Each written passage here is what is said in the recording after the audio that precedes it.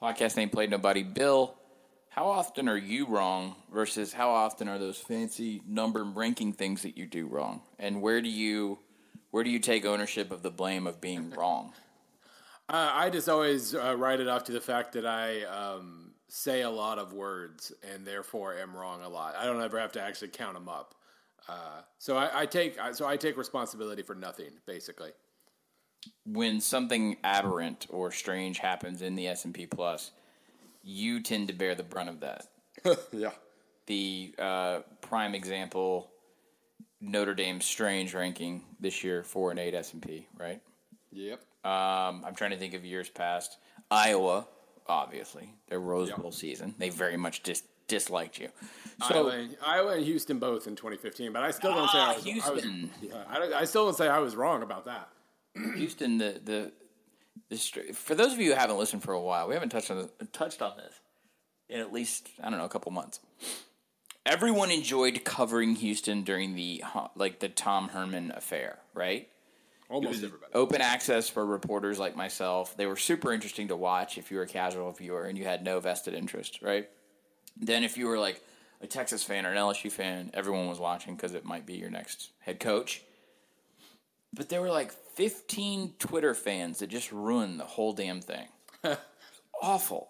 I mean, I don't know them by name. I wouldn't name them by name if I did. But I just remember every time you wanted to extend this goodwill, because Houston was so friendly for us in the media, and it was refreshing. It was a G5, kind of like this, like you crossed all the fun wackiness of Texas, the state of Texas, with the Boise State upstart, kind of that whole usurper thing that we talk about, and then like 15 like mealy-mouthed, well-actually Twitter accounts from the Houston, I don't know, Cougar Mafia. I think they had a name for themselves. H-Town something. I don't know. They were awful.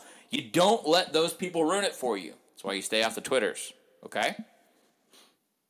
Bill, before I do the rigmarole, did you vote for a college football governor in our de facto poll yesterday? No, I was too busy trying to piece together UAB's roster from scratch. So that occupied a much longer portion of my afternoon than yesterday. Because A, I wrote a UAB preview today, and it made me very happy. And B, UAB's roster has no years of eligibility listed. So I just kind of had to wing it a little bit. I'm pretty sure I got half the years of eligibility wrong. But regardless, no, I did not partake in the fun looking exercise. I was trying to figure out if recruit X was a junior or a senior. As we record, that's gone up over at SB Nation. Please go over there into the comments section and vote for it was inspired by Tommy Tuberville, former Cincinnati and Auburn head coach, kind of testing the waters for a gubernatorial run in the state of Alabama.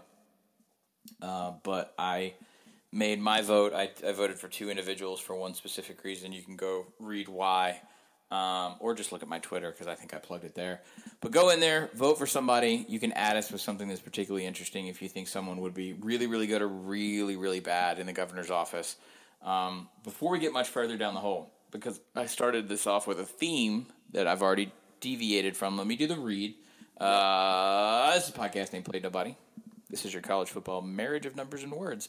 He's the robot, Bill Connolly. He invented the S&P Plus analytics system. He is the proprietor of SB Nation's Football Study Hall, and he's the author. Is it still forthcoming? It's out, right? It has been mailed out to Kickstarter backers and to people who randomly managed to sneak in and get it from Amazon for like the 2 days before Amazon correctly put it as pre-order. So now it is back into pre-order stage. March 7th is when it will officially be available. Okay. We really got to work on your PR. He is the author of the forthcoming book, 50 Best College Football Teams of All Time. My name is Stephen Godfrey. The most productive thing I've done this week is stand in an alley and scream at a Comcast representative who is on a ladder. Bill, you get criticized a lot for being wrong because you have the boldness, the audacity of hope, the joie de vivre to put not only your opinion out there in the college football world, which is not much. I think throwing your opinion about sports into the greater abyss of the internet is much like peeing into a communal trough at a sports stadium. But you invented analytics that you continually refine to try and improve. Yes. And you bear the brunt of that. Yes. back in the summer, I started to notice that people like yourself, but not really so much you, more people like your Phil Steeles of the world. By the way, as I speak, I did not throw the Phil Steeles away. If you're a longtime listener, I have a clean new office in my newly renovated home, and I have a stack of 9 Phil Steeles going back 9 years. Currently, some other books are resting on top of that, and then a PlayStation 4. So, really organized. Phil is wrong a lot, Bill. Kind of like wrong. But he's boldly wrong. Exactly.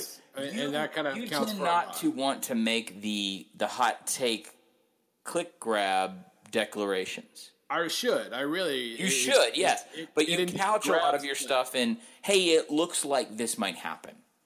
There's a strong indicator here. Everything is with reserve, with a certain analysis, with a certain hesitation because of the X factor, because of the unpredictability, because of the weird, bizarre, godlike mathematical logic that's inside of the numbers in college football. Because strange things happen. It's an en-bloc ball, right? It's 19-year-olds. It is a sport full of randomness. Yes, I have this allergy to getting this, to being wrong because of the same thing twice. Like I don't like to be like I like to quote unquote learn your lesson, and except that doesn't really work in a sport full of randomness. So through the years, every time I've made a prediction that has been, boldly wrong, like 2013 Auburn not really having any chance of success whatsoever, stuff like that, it goes into the it goes into the memory bank and makes me hedge even more moving forward. So at this point, I mean, I've always been a hedger. I hedge like mad this year. Nobody hedges better than I do. The only thing that I haven't really hedged about it so far in the preview series is how stupid the circumstances were that led to UAB discontinuing and then almost immediately trying to take back its decision to discontinue football. I'm really interested in this concept of learning from your mistakes. Perhaps I'll broach this one day. Bill, this is a long lead-in. I made a time capsule because as a capital J, fancy fedora with the little press thing in it, important journalist, I don't make predictions. I avoid the hot take. I may say things on here that are rooted entirely in personal opinion that just come from observations and frustrations of covering the sport. But no one at the SNBNation.com factory ever asked me to throw out a this is going to happen and here's why take unless it is on multiple backs of opinions, of reportage, of things I know from being a capital R reporter in this industry. Okay? I enjoy that. I think there's probably not enough of that, where I'm just not screaming into the void to try and generate some sort of argument in a social media platform. Now that I've thoroughly injured my shoulder patting myself on the back, I decided to do something stupid back in late August.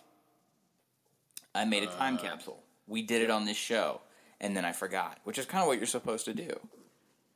So back in like late August, early September, I think it was, I want to say maybe it was a week before the season started. Whatever, it doesn't matter. I'm not going to go back and listen.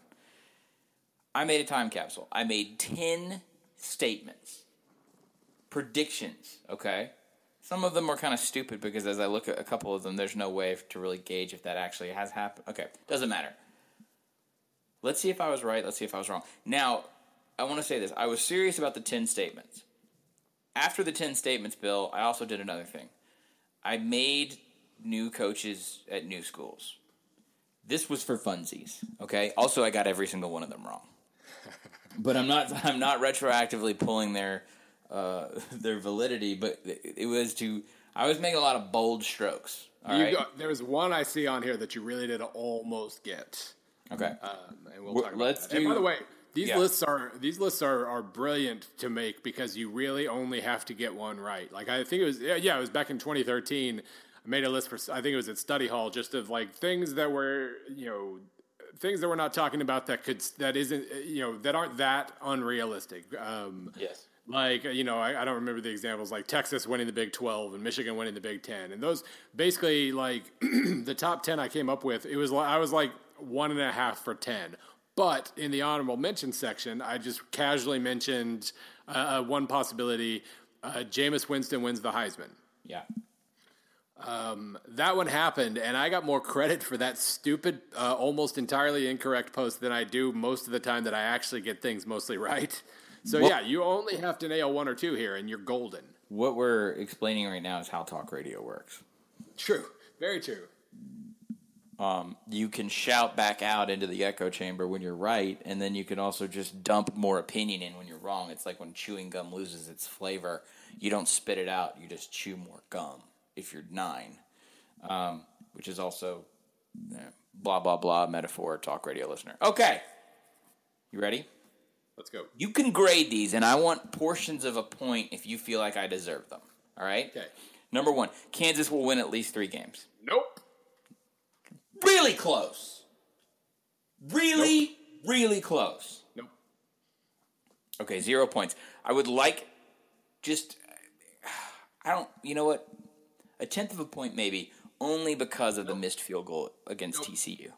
They had TCU beat in Lawrence. Yeah, but then Texas also had to bumble around and screw up like 17 things for them to win that. Yes, game, but so. look, there's a certain full credit for wins. We applaud the veracity. We applaud the veracity of the Jayhawks. If you stumble against KU, that's your own fault. I have a future in politics. Number 2. 0 points. Number 2, USS Willie Taggart will take a good Power 5 job. I'm not going to say that was the boldest take on this list, but yes. 1 point. One full point. Nailed it. Number 3, Lane Kiffin will become a head coach. Also not a bold claim, but a full point. Thank you. This is incredibly stupid. I was trying to be smart. And I don't even know if we can grade this. Number 4, No Huddle Pro Set is the next spread option. We'll earn a stupid name like Speed Smash or something stupid. Stupid twice is really what made that comment.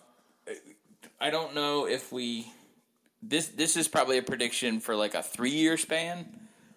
I think in certain circles this is still evolving. I know it is from talking to coaches. I would not give myself a point here, Bill, because it did not bubble up into the onto that surface level of basic football consumer on television, hearing it over and over, the way Spread did, right? The way Zone Read did. In a way, this one had already kind of happened just because Alabama was dabbling in it, and that's the surest sign. Like, you know, when I wrote about Bayern Munich a couple of years ago, and it talked about how, like, you know, they would basically let all these smaller clubs figure out a new style or whatever, a new way of playing and different adjustments to make, and then they would just absorb it into their universe and be better than everybody at it. And Alabama had already kind of done that here. I will say you probably should get a half point for Speed Smash. Thank you. I feel like that should still be a thing that we talk about moving forward. 2.5. Number 5. The Heisman will continue to celebrate the unexpected. No Fournette, no Watson, no McCaffrey. Point. Yeah. Nailed it. Yeah, Lamar, I think all of us kind of had the thought of Lamar being a Heisman guy in like 2017.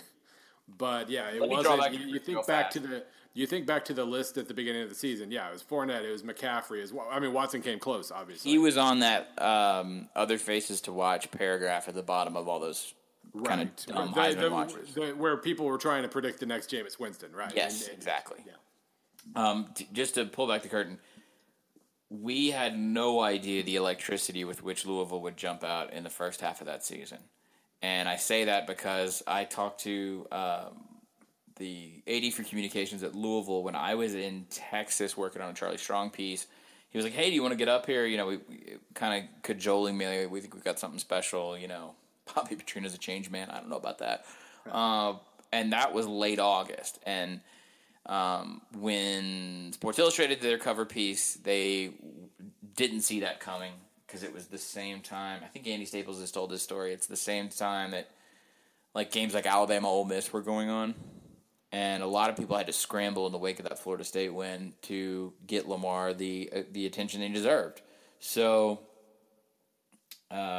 he was known because if you go back and look, I think you see flashes of it in the Texas A&M Bowl. They played in the Music City Bowl. Great. He was great, and the last couple of games of the year he was great, but he didn't win that job until the very end of the year. Exactly. So there's plenty of reason to be hesitant. He was very much a guy that I'm sure if we dug through our offseason stuff last year, we would say, hey, there, Louisville, something there, but did not quite expect that. Like you said, 2017 was supposed to be Ascension. Number 6, it's all wrong, but it's so close. Horseshoes and hand grenades. Number 6, Greg Byrne will become Florida's next athletic director. I'll give you a quarter of a point for this one. Thank you. Greg Byrne had been rumored for pretty much every job under the sun. He was considered to be the preeminent athletic director, free agent. I've written about why Greg Byrne is a great athletic director and also why he fits so well at the school he ended up at, which was Alabama. And it was one of the quietest, most well-run searches for an athletic director at a major job ever. It was the antithesis of what Texas does. Sorry, I'm sorry, but that's the truth. You're right. Florida came close, though. Florida hired Scott Strickland from Mississippi State, who succeeded Byrne in Starkville when Byrne went to Arizona. Kind of became his own man in Starkville, that's a hard place to compete with revenue and fundraising and attention, and there's a lot tied to those guys. They share a lot of the same philosophies, and so that's why I will gladly take a quarter of a point here. And also, from what we know, Byrne and Florida did converse a good bit, but we're not entirely sure the timing of the Alabama, like when Byrne was aware of Alabama having any interest at all. So maybe one day we'll find out if anyone still cares. Number 7. I may lobby here for another fraction of a point. Les Miles doesn't win the SEC West, but he doesn't get fired. Do you feel like there's too much emphasis on the latter in that statement? He got fired fast. Yeah, the fire part would be the main piece there. Okay. Not winning Alabama's division isn't necessarily. All right. Since I was generous, I will not be generous here. You are not. I believe 3.75 out of 7. Thank you. All right. Number 8. No one on the committee cares about one-loss Boise State. Now, to grade this, let me throw a couple. I think it's a 0 out of 0. I think that one just can't. Well, hang on. Okay. They didn't lose until Wyoming. Okay? So they were, let me add it up real fast. 1, 2, 3, 4, 5, 6. They were 7-0, having just come off of a pretty big win, 28-27 win at home on a Thursday night against BYU. All right? Are rankings out at that point? They are, yes? Here, I'm trying to... Because if the committee short-sighted an undefeated Boise, I feel like I'm onto something here.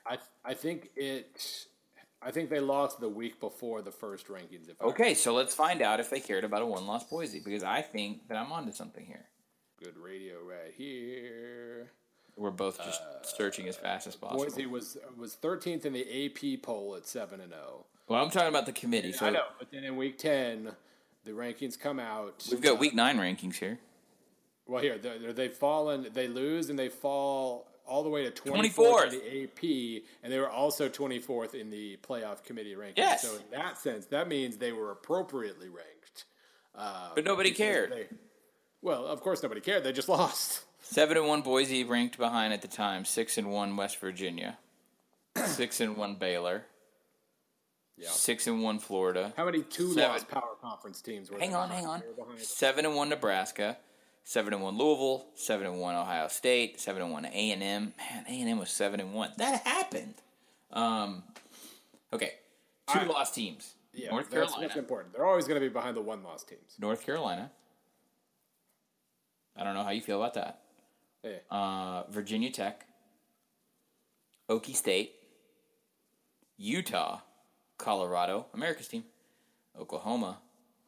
LSU. Penn State. Auburn. Wisconsin. And then 3 lost Florida State. Oh, I skipped them. Yeah. All right. So how do we feel about this? I feel they were completely appropriately ranked here. So not slided. No. All right. I don't. I mean, they probably would have been about 5 spots if they had been 8-0. If they had beaten Wyoming, they would have probably been about 5 spots lower than I would have preferred them to be in the playoff rankings. But at 24th, that pretty much matched the AP. They were 1 spot behind Western Michigan, and I don't remember for sure, but I think they were somewhere in the 20s in S&P as well. So I'm going to just go ahead and remove the protest here because the whole conceit of that statement was that they would go 12-1. And they went 10-3. They go 10-3, they become invisible, and they know this. I've written about this multiple times. So they lose at Wyoming. They win 3 more games, and then they lose again to Air Force before losing to Baylor in a game that I did not watch. Was that an interesting game? It feels like it should have been. Really. I mean, Baylor showing up was kind of interesting because nobody really expected it with all the turnover and everything. Right. But otherwise, no. Okay. All right, I'll rescind it. It's fine. It's fine. Still at 3.75. Number 9, New Year's Eve cord cutting combo. This was way too bold. Just flew too close to the sun. I'm sorry. The list that Bill and I are looking at are written in shorthand. The combination of cord cutting and the New Year's Eve playoff will push ESPN into an autonomous viewing platform. Now, what that means is something that has not happened yet, although we keep hearing we're on the precipice of, so I don't get points for this. In fact, I wouldn't give myself any points because viewership maintained steady this year in traditional, like the Nielsen, the traditional way of measuring television sets, cable subscribers to ESPN. The viewership of college football was strong, steady. Whereas we heard nothing but, the NFL is dying and all this stuff, mainly because there was no digital platform for the NFL to find cord cutters, to find people on mobile. ESPN is still this like white whale rumor in the tech world that they're going to sever ties, and not necessarily sever ties. They would still be available if you have like Time Warner or Comcast or Charter, but they would also have a Netflix style service, or a HBO Now would be the best example. Hasn't happened yet. A lot of people think it will. I'm going to give you a 1/4 of a point here for 2 reasons. Yeah, boy. First, I like even numbers, and 4 is a lot easier than 3.75. Thanks, boss. And second, because of the rumors, we know that they are exploring this idea, yes. And we know that they are even if the viewership as traditionally measured didn't fall, we know that ESPN is still losing subscribers overall, and so they are pursuing this. They are looking into this to some degree. It'll still be a ways off, but for those 2 very important reasons, you are now 4 for 9. Thank you. Quick lobby to see if I can maybe earn another sliver. When I wrote this, we didn't take into consideration the new advent of set-top streaming. So ESPN being... So if I don't want to have a cable subscription with the fees and subscription and the yada yada, but I can go through Sling or View, does that count? No. Okay, fine. You just don't want to change the number. Nope. Number 10. I don't know the answer to this, but I'm pretty sure it's no. A popular, recognizable player will be lost to a head injury for a major game, pushing CTE conversation from NFL into college. As far as I know, I'm thinking playoff backwards real fast. I don't think there was any major player missing a major game. Yeah. Obviously, there were still concussions, but yes, a lot of players in concussion protocol, but I don't believe that any were. It came down to a game-changing type situation. So I'm gonna give. I love, by the way, one of my favorite little things is that part of just common football lingo now is entered concussion protocol. Yeah, it's like it's a building. He's in the building right now. He'll come back out at some point. We're not sure when, but he'll come back out. He has entered protocol. You think it's like the DMV? Yeah, exactly. Yeah, it's gonna take him a while in there. Yeah. Okay. What's my total? I believe that makes you 4 for 10 overall. I'm a genius! 3 straight up plus some fractions. So I got out of college. I'm not kidding. With fractions. With just the skin of my teeth. Okay, now, this was not graded. This was just, like I said, home run pulls. And all I did was whiff. These don't even need context, all right? And I realize someone added us last week when we were doing the UCLA conversation about, oh, Godfrey said last year was trying to push James Franklin to UCLA. What I was saying was, just in a weird world that these things could happen with the right set of, like, chaos theory bumps, right? Right? Jurassic Park? Anybody? Dr. Malcolm? So the butterfly never flapped its wings the right way for any of this to happen, but it could have without a ton of butterfly flaps. I guess that's what I was getting at. You ready? Okay.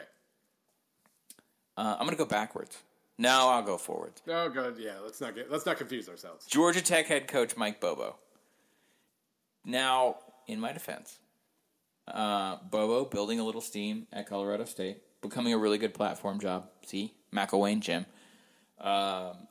Georgia Tech kind of not really understanding its own future, and I think also Paul Johnson, love him to death, love triple option, curmudgeonly as all heck. That's a job that a lot of people in the industry feel like is not properly utilized, not because Johnson runs a triple option, let me be super clear there, because of a kind of a mess of not fundraising right, not marketing right, not utilizing the city of Atlanta, not recruiting right, like a lot of stuff. So, because I hear that a lot, that would prompt me to make a prediction that Tech would clean house, trying to do some bold things.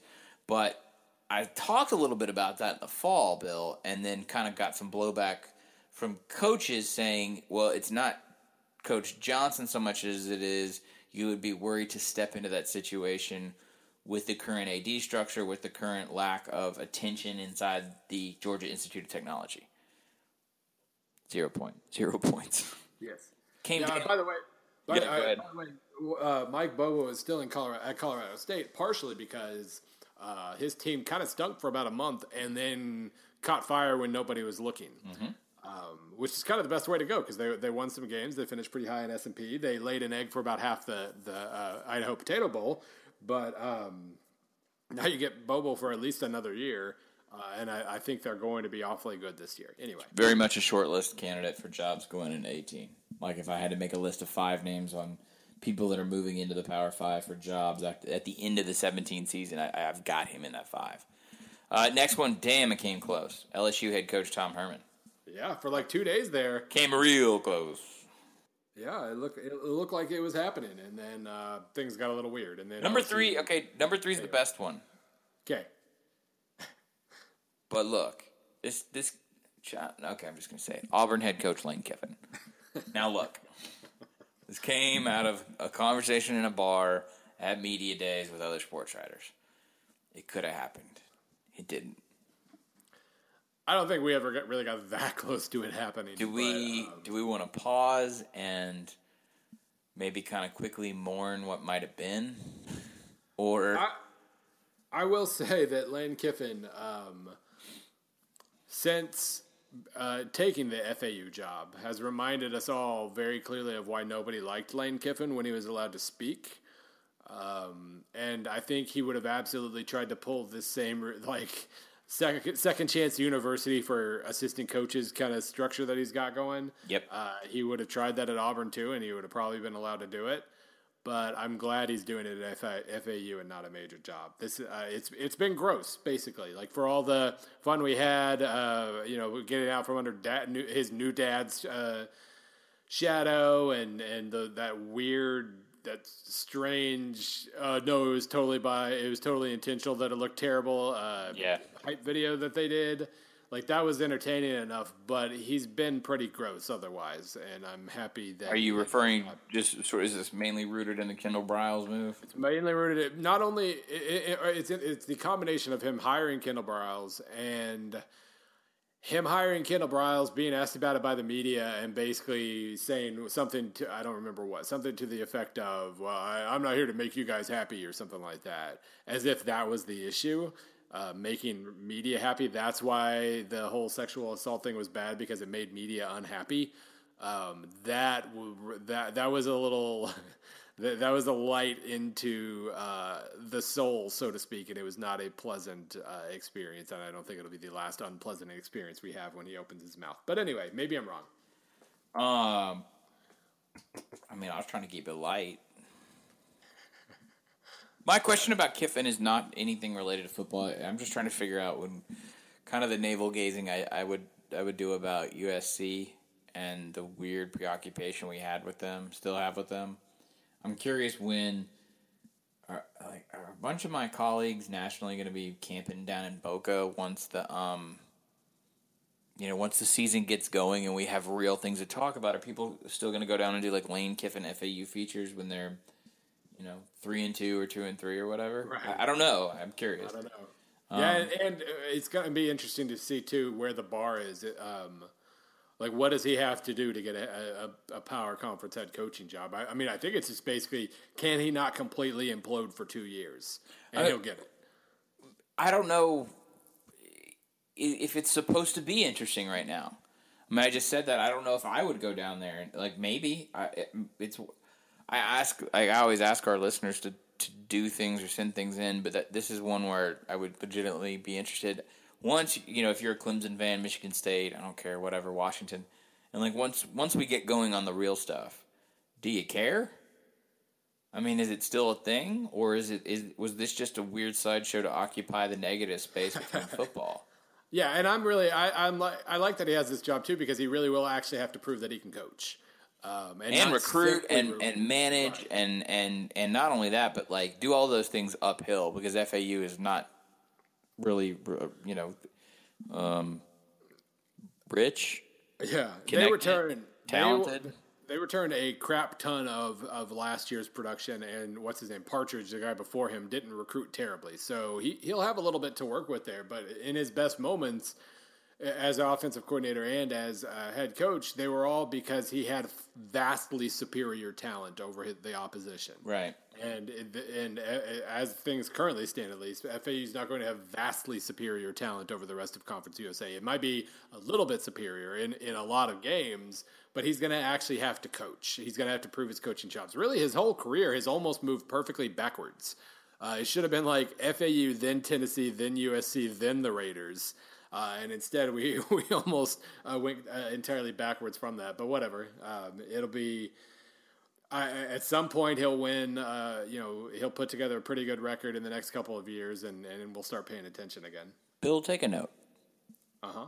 I'm told occasionally by coaches and such that if Kiffin stays in Knoxville, even 3 years, let's say 3 years, 2 years is still a little too short. That they get that thing, quote, they really get that thing going, was the quote I heard. Right. Was told like a month or two ago. And I was like, really? Because we remember it as being this weird thing where everybody in the South, especially in the state I live in, they remember the crazy press conference hijinks and the Ed Ogeron calling Tennessee recruits in the next room and people spray painting the Rock and showing up at their house and all that. But like, a lot of people in the Southeastern Conference, people who were part of that staff or even new people on that staff, said they were doing everything right in terms of recruiting and talent development. That if he doesn't have USC dangled in front of him, then he's going to build Tennessee into a talented, deep contender, like a 10-11 win program. Now, that doesn't mean that like this isn't necessarily a Fantastic Film, a sliding doors scenario, but more a... You didn't even think there'd be a Gwyneth Paltrow reference on this show today. Wow. It's inevitable he would blow up at some point. I mean, there probably would have been some sort of scandal or goofy kind of boozy type thing that happened in Knoxville. It just happened in places like LA and Tuscaloosa, and he had a really circuitous route to getting back to head coaching at FAU. I'm not saying things would have been quote-unquote fine for him if he stayed in Knoxville, but there's an alternate history in which Tennessee benefits tremendously from him because now the Dooley hire, I think the Dooley hire sets them back a lot more than a single year of having Kiffin and the kind of hiccupy circumstances that surround having a one-year head coach at a Power 5. Yeah, I mean, I don't think you mentioned recruiting and development. Obviously, from a recruiting standpoint, he signed one class on short notice, and it was top 10. Yeah. They were gunning in a way that like Tennessee just didn't do going back to like Fulmer vintage. Right. So, I mean, you could certainly make the case that if he's there 3 years, even if he implodes or doesn't live up to the hype, the next guy that comes in as inherits a roster that is basically completely made of top 10 classes.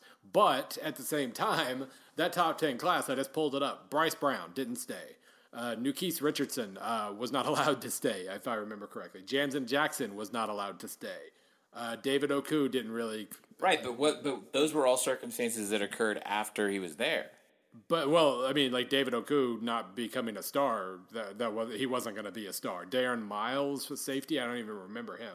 I think Jansen Jackson was a dualier. Jansen Jackson ended up being a star at a lower level school, if I remember right. And I mean, yeah, maybe if Kiffin is still there, he doesn't. Yes. He remains in Tennessee. Well, I don't know. Like I definitely understand your logic. I have some trepidation because you hear wild and crazy things about the kind of that Kiffin tree all the time from the horse's mouth occasionally, but you hear just as much about how awful Derek Dooley was in every like non-pure football coaching part of being a head coach. And that includes player relations, roster management, and then also walking into that room and kind of just screwing it up with the chemistry. We're stuck on this list at Lane Kiffin. I feel like we're a more popular, more mainstream podcast. Bill, how about Vanderbilt head coach Herb Hand? If I was getting points here, I would lobby. No. Only because... No, here's why. Okay. Let me take you back. Okay. Let me take you back to Thursday, September 1st. 13-10, South Carolina. National television Thursday night game over Vanderbilt. Things did not look good.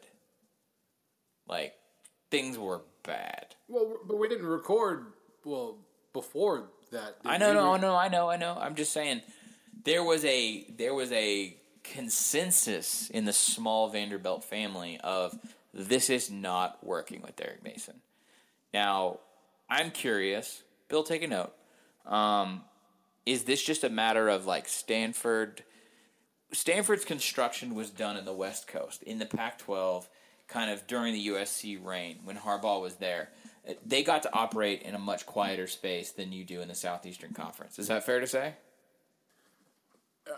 I mean, yes, but Stanford also, you know what I'm going to say. Mason hasn't actually done anything yet at Vanderbilt. But anyway, right. Go ahead.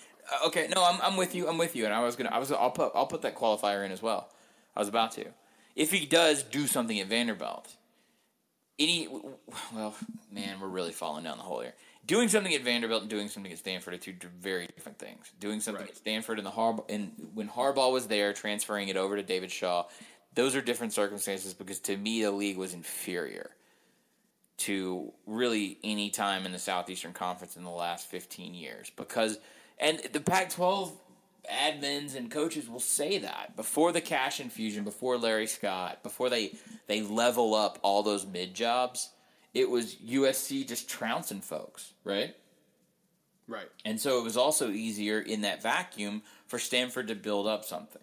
Same argument has been made by ACC elitists like Bud Elliott on, Duke existed in the space in which it did with David Cutcliffe more as an absence of anyone else. Well, that was that's always his Wake Forest claim. And he's right. In 2006, they won the ACC not because they were like top 10 caliber, but because everybody else sucked. And that is pretty true. Okay. Well, anyway, Herb Hand obviously was a kind of de facto OC with John Donovan. When Franklin was there, he and Bob Shoop, DC at Tennessee currently, they were the hot names that people wanted. Now, Mason pulls it around in a way that you talk about Bobo. Nobody noticed what Vanderbilt did until like Thanksgiving. I mean, when they beat Tennessee, that was pretty much it. Yeah, and I mean, I feel bad for Tech because I read one too many in December. I read one too many. Here's how Derek Mason turned it around style articles. Okay, turned it around. They were 68th. James Franklin's last team there was 68th. They won 9 games, but they were only 68th in S&P. They were kind of lucky. They immediately plummeted to 110th in his first year, which whatever, burn it to the ground. They were 79th last year, and they're 71st this year. Okay, there's no turnaround there. Like that's just he's finally almost gotten back to where Franklin was. Okay, yeah, but again, I give you without disagreeing with you because I do agree with you. Maybe it's because I can spit and hit campus as we record this. It's pretty campus. Yeah, it's lovely. I wouldn't spit on it. They beat Georgia. Regardless of what circumstances going on in Georgia, they beat Georgia. They beat Tennessee. They beat Ole Miss.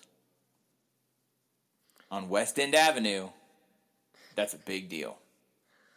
And they lost to Kentucky and Missouri and got crushed by Georgia Tech. I know, but yes, I agree.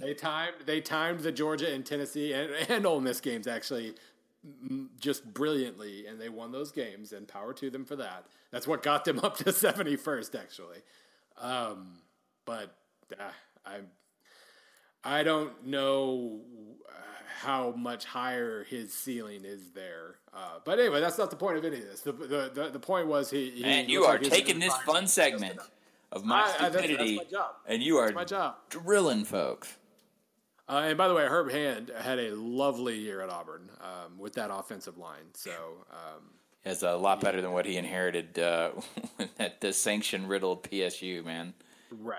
I think his unit, without a doubt, took it publicly the worst, and I think anybody not took it poorly. I'm sorry, phrasing. They were harangued because it was Hackenberg's final years. They couldn't get any protection on him.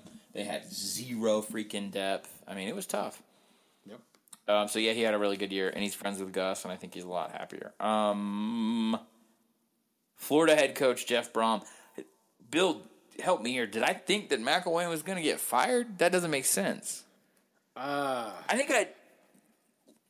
mean, by the way, this could still happen in 2019. Was that what I was doing? I said Florida head coach Jeff Brom. Was it like the Will Greer PED? Did I think there was going to be some sort of like sweeping controversy? I am struggling to remember what the possible... I don't know. Okay. All right. Well, how about I just, instead of trying to break that down with any kind of edge, like, that one could still happen. Talk to me in 2019. And you did at least... You got the part of Brom moving up to the Power 5, right? Yes, yeah. UCLA head coach James Franklin. Man, did perception on James Franklin change in a year. Whew. And UCLA, for that matter. I guess. Fresno State head coach Steve Sarkisian. Interesting. Interesting. So many interesting things there. Minnesota head coach Al Golden. I feel like I was close here. I mean, that one just felt like a Minnesota hire. Instead, they had to go out and get all glamorous. Yeah. And do something young, promising, and smart. Weird. Not sure where I was going. As we get to the end of this, I feel like I'm screwing around. Baylor head coach Dana Holgorsen. Was I screwing around?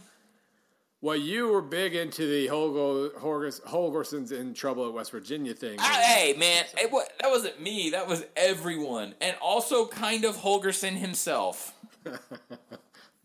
I'm just saying. So that's I can trace the logic on this one. That you, I guess, were assuming he was going to get run out. Baylor wasn't going to be able to hire anybody particularly like. I had a conversation with the man himself at AFCA, and the short version of what the TLDR edited for public consumption version was, he was like Cool Hand Luke about the last year's job stuff.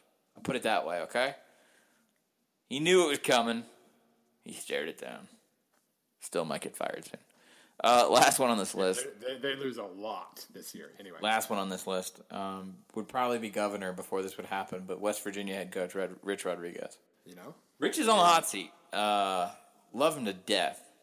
You want to be around a coach off the record, you want to be around that coach. But problem is, Greg Byrne, as we mentioned, not at Arizona anymore. Rich Rod, really bad 16. I mean...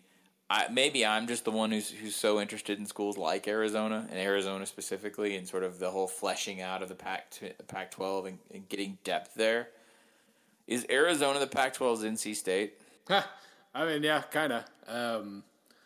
Always good, never best, kind of, or frequently good and never best. Yeah, you want to talk about a negative trend. Here's last 4 years under Rich Rod for Arizona: 24th, 36th, 77th, 96. That is Ain't no that's good, not bro. good. The defense improved a little bit this year, but then the offense cratered. So yeah, he's got an interesting. I don't know. I don't know what they're going to be capable of this year. They do return a decent amount, but the whole Holgorsen leaving West Virginia and being replaced, and maybe Rich Rod being available to replace, that part could happen a year from now for sure. Bill, you wrote about UAB. Is there anyone else that you've written about since our last show that you want to touch on now? Because we also have a couple of reader questions. Yeah.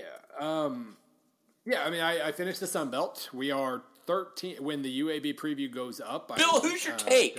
Who's your take? Who's going to win the Sun Belt this year? Bill Connolly, SMB Nation. Well, this isn't really a hedge so much as I called Troy the best team in the conference, and then noted that Appalachian State's schedule almost literally could not be easier, and they have to be considered the favorites. They do not play Troy. They do not play Arkansas State. They, I believe, get Georgia Southern at home. Okay. They are in the clear. They will have to blow probably 2 games to lose the title. So yes, Appalachian State is your Sun Belt favorite. Troy could contend if Appalachian State stumbles. Are we feeling salty about either one of them becoming a kind of a G5 attention getter, or is it just we're going to win our conference? Well, I mean, Troy, I think they've got a very good chance to get attention. I mean, number one, they could win the conference. They just they're going to have to maneuver through a tougher schedule than App State has. But they also get Georgia and Wake Forest in non-conference play, and they get Georgia first week, which is probably when you want to get Georgia. I mean, looking at this App schedule, this could be a thing. Yeah. Real quick, App schedule at Georgia week 1, and not one of those. Oh yeah, sorry, I was getting my teams confused. Yeah. Apps non-conference at Georgia week 1, home against Savannah State. Week 4, they go to Wake. Saturday, October 28th, they go to UMass. You scare Georgia, you're staring at making something happen. Yeah, I got them turned around. But Georgia and Wake Forest play App State. That's really the only thing left. I called them basically a 12 seed. They're a 12 seed in the NCAA tournament that inevitably on a reasonably frequent amount of time they beat the 5 seed. I don't know what they could very much scare Georgia. Or I mean, like I said, that's when you want to play Georgia. They could beat Georgia. Early on in the season, they could absolutely beat Georgia. Probably won't, but could. By the way, should beat Wake Forest. That road schedule in conference play. This is what's the toughest. I mean, that's what I'm saying. That's what I'm saying. This could happen. Yeah, their road games are against Georgia State. The 2 worst teams. Georgia State, Idaho, Texas State, and Louisiana Monroe. Those are the road games. Texas State and ULM are the worst 2 teams in the conference most likely to start the season. Georgia State could be. I mean, they're kind of a wild card. Idaho's kind of a wild card. It kind of depends on their depth is extremely perilous. But if they kind of avoid injuries for the most part, they could be pretty good. But that's almost as easy as you could hope for. Flip like Idaho and New Mexico State, and it would be the easiest possible Sun Belt slate right there. And like I said, they get Georgia Southern at home. And they don't play a good number of the other good teams in the conference. So if they were to beat either Georgia or Wake Forest, they really are staring at 11-1 potentially. And then on Troy, I was getting the breakthrough opportunities confused. They play at Boise State the first week, which is also I'm guessing Boise wins, but I'm not. That'll be tricky. Because Troy could be really, really solid, too. Those are the 2 most solid teams. Arkansas State has this weird little niche now where they just tinker in September, lose a couple games, get crushed a couple games, and then suddenly they're good in October. So that it's kind of hard to make a national impression when you do that. But Troy or Appalachian State could make a national impression in September. The University of Alabama at Birmingham. If you cut one head off, 2 will rise in it. No, not really. But they got a practice facility now, and they got a football facility now. So suck it, Alabama. Yeah, this was somehow like all they had to do to actually have a future was to off themselves, and it's been the weirdest damn thing, and I think it will benefit them long term. Everything that's happened over the last 2 years, losing your program, going crap, what did we just do? Bringing it back. and through that process, finding out that there is actually support for the program, and then being able to get that facility on campus, maybe build a stadium on campus at some point here in the next few years. That's still going to be tricky, but it's less unrealistic now than it was 3 years ago. I think because of all the politics involved, Bill, and because of the dynamics behind the scenes, and just to catch everybody up real fast, it's basically that the University of Alabama is part of the University of Alabama system, which includes the University of Alabama at Tuscaloosa. There's a board that oversees the entire system. This is the Medical Center, University of Alabama at Huntsville, etc. Most of the people in power there, Paul Bryant Jr., that's a name to know. Most of those people, there's a man named Finis St. John, who's a very, very rich litigator in Alabama. They, for whatever reasons, some perceived slights that go back years, a UAB basketball coach insulting Bear Bryant, that's one theory. All this kind of backdoor politics. For whatever reason, in the strangest way possible, one of the single most powerful entities in college sports was obsessed with holding down a mom and pop store. Is that the metaphor, Bill? Yeah, kind of. This was a program that UAB's had a lot of success in basketball relative to their size and their resources. They knocked off Kentucky out of the tournament one year. I remember that. I was in college. The UAB football program has always been scrappy. They play at Legion Field, which is literally falling apart. That's not just an internet joke. Which is literally scrappy, yeah. Yeah, that's beyond scrappy. It's funny, we rail against the construction of new athletic facility or new stadiums at the pro level because of the taxpayer implications, right? We kind of grit our teeth when we see the kind of the glass and steel shrines being built at the SEC level when the kids aren't even being paid for anything, right? Like the new Texas A&M Stadium or Tiger Stadium in Baton Rouge getting another renovation amidst one of the worst fiscal eras for state funding in Louisiana. And really, I guess, I'm not an Alabama resident or Birmingham taxpayer. In terms of a stadium construction, this is one of the most feel-good stories that you could do in a facilities way. If they get this stadium, it's going to change the entire program for the better. It's going to attract people that are near the UAB campus. It's going to attract people in Birmingham. They're going to be able to draw in better non-conference teams, and it's going to turn them into the one thing that I think Alabama was worried about, although there is really no scenario in which UAB is any kind of successful that should bother Alabama. The whole thing was stupid and myopic and, a massive illustration of what true Southern ego is about. But, they're not going to be – when is this team going to be 6-6? 2020? No, I don't think it'll take – well, it's really kind of weird because, he loaded up on JUCOs. He's not trying to take the long – route anymore. And I guess really if you go almost 3 years without coaching a game, you want to kind of hit the ground running. He being Bill Clark, the head coach. Bill Clark, yeah. They have so many juniors on their team this year and a few seniors, a couple guys from the 2014 UAB squad, or a few of them actually kind of came back, which is I have no idea how that works from an eligibility standpoint, but whatever. They actually could have a strong-ish defense this year. I can't really talk myself into the offense all that much. But regardless, they are going to be loaded with juniors. They could actually have a very senior-heavy lineup that it can do some damage in 2018. The problem is, even if that happens, they're going to be starting right back over in 2019. And so, the process of balancing out the classes over these next few years, even if Clark stays and recruits pretty well, it is going to be, super experienced 1 year, not the next. He'll probably have to continue taking on a certain number of transfers so that he's not suddenly reliant on all redshirt freshmen. And so that's going to be a really, really tricky thing. But because of the steps he's taken, they might actually be pretty decent by 2018.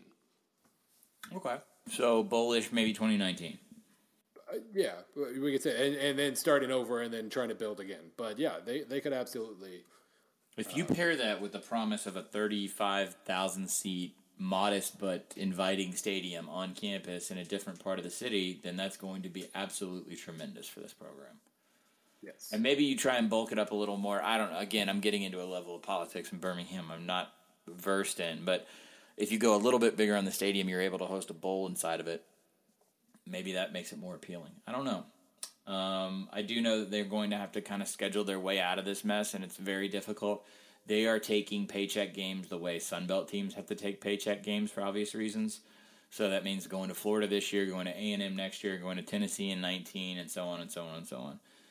It's not that other CUSA schools don't do that. It's just that they have to rebuild the coffer in a certain way. What is cool to see is that they have Alabama A&M on the schedule. That makes sense for everybody involved. They just struck a deal, which makes, to me, this is the kind of stuff when I get on my weird soapbox about like why Louisiana Tech and Louisiana Monroe can't work out their problems to make money for both schools and the community. UAB is going to play South Alabama in a 2-game series. To me, that should be an annual series. It just makes sense. Makes total sense for everybody involved until you get to dumb, granular, ego-driven local politics, which is how college football is run.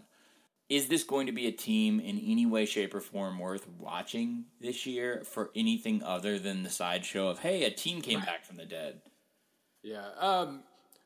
They should be able to attack pretty well on defense. They're going to try. I mean, they're running a spread. They have a ton of junior receivers. They're going to try to spread the ball out and move real fast and put the ball in the hands of about 18 different guys. And in theory, they could really. I think that you mentioned South Alabama, and it's kind of funny because South Alabama kind of kept itself afloat for a couple of years with UAB transfers.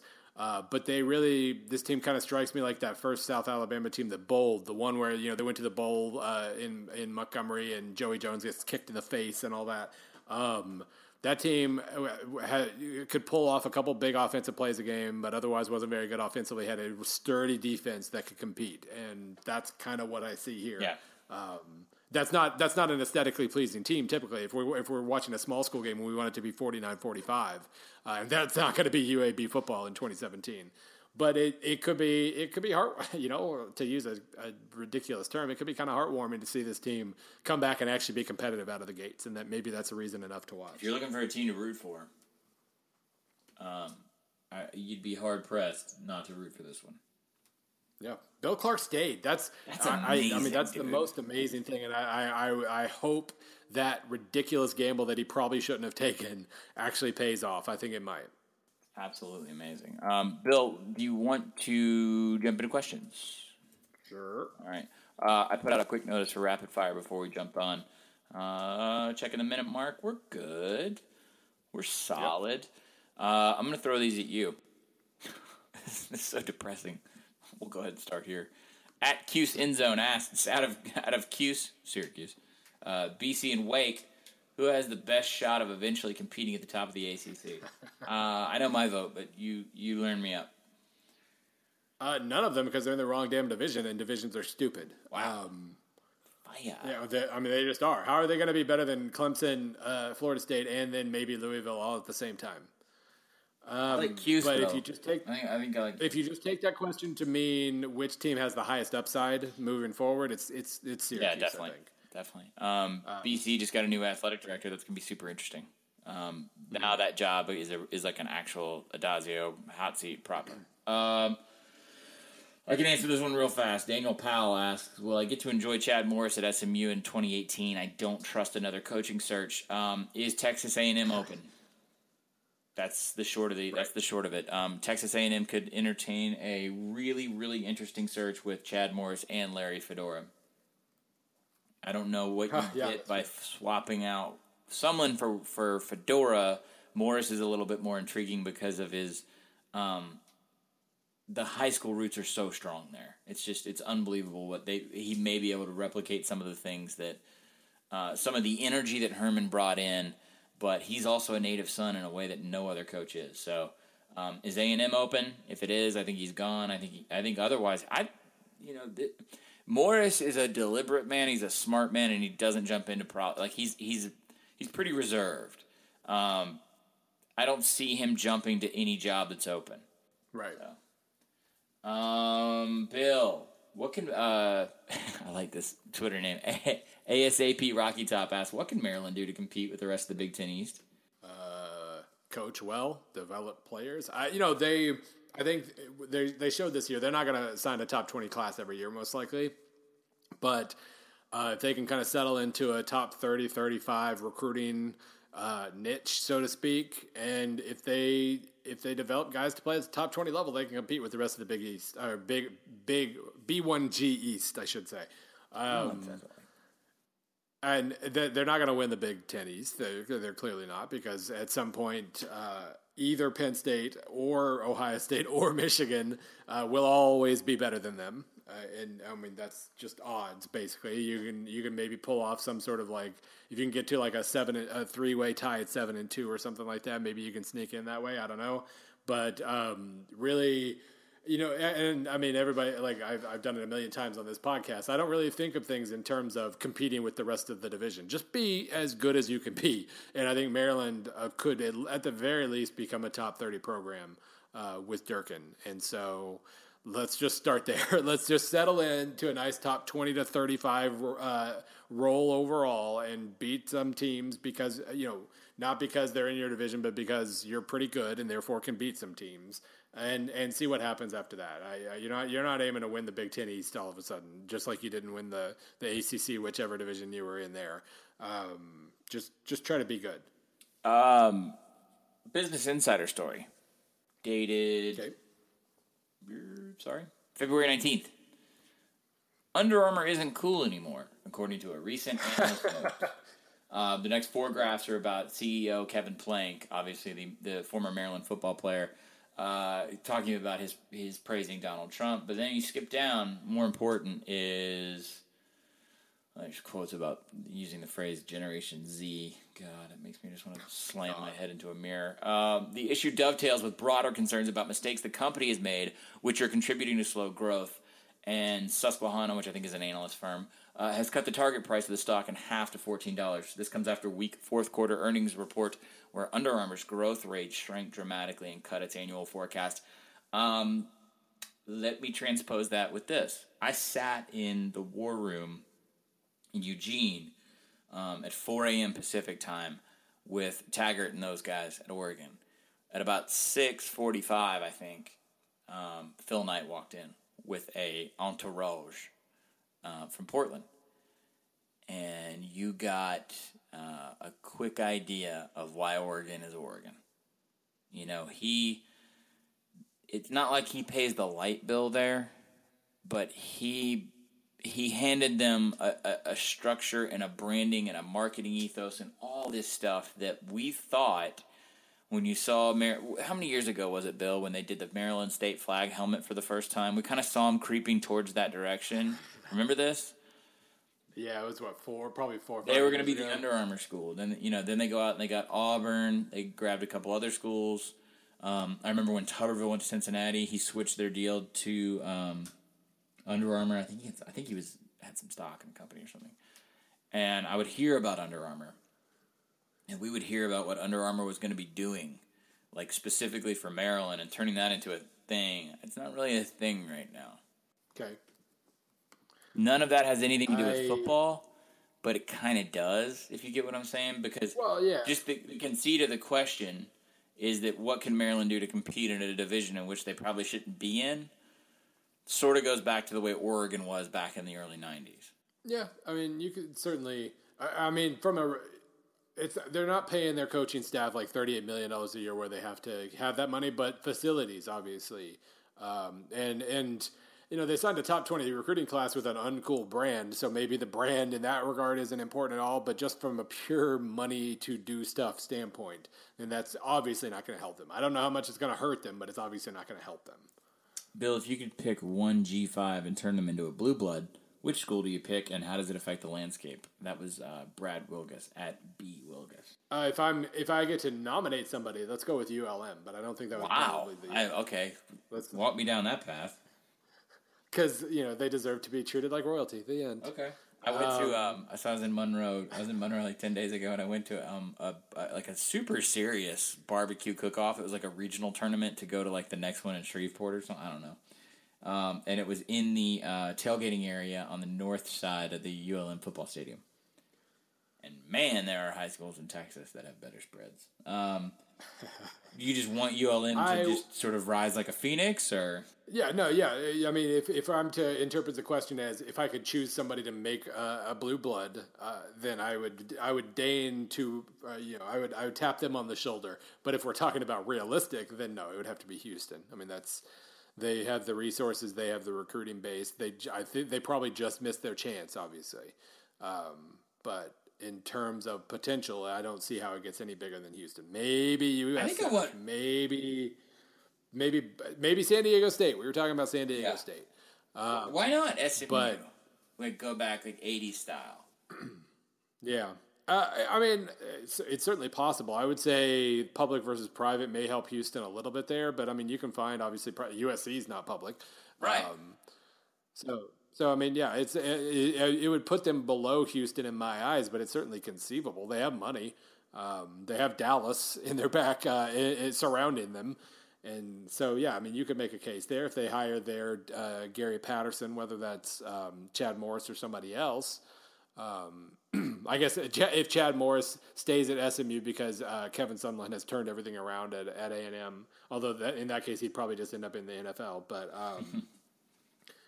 yeah, I mean they're on the list. Let's put it that way. Houston is at the top of my list. I'm personally mad about SMU because Brad Sutton is their AD of communications, their SID. Very nice person, but feel free to add him on Twitter because he keeps telling me I can't get in the swag copter. Or not, they don't call it swag copter. They call it the pony copter. So Chad Morris flies around Dallas in a freaking helicopter. And I have said I will sign whatever waiver needed to get on this helicopter with him. They're worried about insurance reasons. And I keep telling them, baby, don't worry about it. I got you. Also, I've already been in a helicopter for SB Nation when I was with the Tuscaloosa Police Department. I was in a helicopter where the cop flying. It was literally like, hey, do you want to look directly down on the stadium at Bryant Denny? This is 5 hours before kickoff of the Iron Bowl. And he just pushes the nozzle down. It's where the helicopter is, the nose of it is dipping, which is cool for about 3 seconds. And then your body and your equilibrium, everything else, you realize what's going on. And then it's not cool. Put me in that helicopter, Brad. Come on. Yeah, Brad. He's a very nice guy, by the way. Very nice human being. Bill, I'm scraping at the bottom. Braden Hodges. Bill, what directional Michigan school is going to have the better season? Without having written about the MAC yet, I'm going to randomly say Central. Sounds good to me. Okay. At Canes fan 4849. What's a realistic expectation for Mark Richt at Miami going forward? Top 15 caliber play, and because of the division they're in, that means playing for the ACC title. And that, by the way, is why divisions are so freaking stupid. Because it has to be a qualifier in questions. Not stupid questions. I almost screwed up there. But in questions, it has to be a qualifier, and that's just dumb because it has nothing to do with geography. But anyway, Miami under Mark Richt with that offense, with Manny Diaz running the defense, with recruiting being at a top 15, 20 level, wherever they ended up, they can absolutely play at a top 15 level, and they kind of did this year. They were very much at that level. They lost 3 really, really close games, fell into a mini funk after the Florida State game, then rallied to play awesome down the stretch. They could be, if they have a quarterback next year, and I haven't written about them yet. I don't know for sure what to think about the quarterback situation, but if they were to stumble across having a decent quarterback next year to replace Brad Kaya, they're a top 15 team next year. Okay.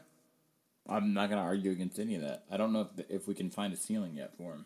I think you just need to win your division and win your conference one year. Yeah, I would say if you're top 15 enough, and that means you're losing ACC title games, et cetera, eventually Miami fans are going to get tired of that, and they're going to get annoyed because we're not the U. Blah blah blah blah. Well, they're already annoyed about that, but let's walk before we crawl.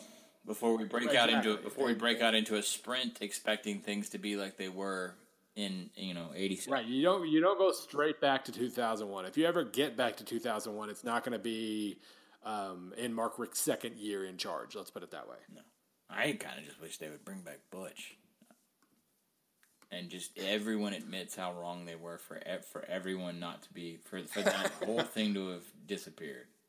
Maybe not. I don't know. Oh, Bill. It's almost time for the end of the show. We are going to tape probably early next week because Bill, myself, the scruffy idiots that run Shutdown Fullcast, Dan Rubenstein, he counts, so from Solid Verbal. Any other podcast being roped into this? I think that's it. We're all going to be at the College Football Summit, which is SB Nation's planning meetings for the 2017 season. We do it real early, y'all, because there's a lot of stuff to do. We will be in New York City, sitting around in boardrooms. I will be trying probably to resist drawing like penises on a whiteboard in hour 3 or hour 4 of this slog. Then we'll go out and get drunk, and most of us will complain why we didn't do this in a warm weather city. I will definitely complain that we didn't do it in a warm weather city. Anyway, New York. So, Bill, we're going to record probably, do we decide on Monday? I think so. It might be like a late Monday, goes up Tuesday kind of situation. We're not sure. Okay, so with that in mind, we'll have a short turnaround, so we need to be propped up by your questions. I have no more time capsules to unearth, unfortunately. I could just say stupid. Well, you didn't see this one coming. You didn't see this one coming either. Maybe we said a bunch of random crap back on in April that we'll find here in a minute. Just start digging through Gmail to find podcast topics. Who knows? Some news might break. We'll see. Bill, you want to come back and do it again on Monday? That sounds like a great idea. Roll Tide.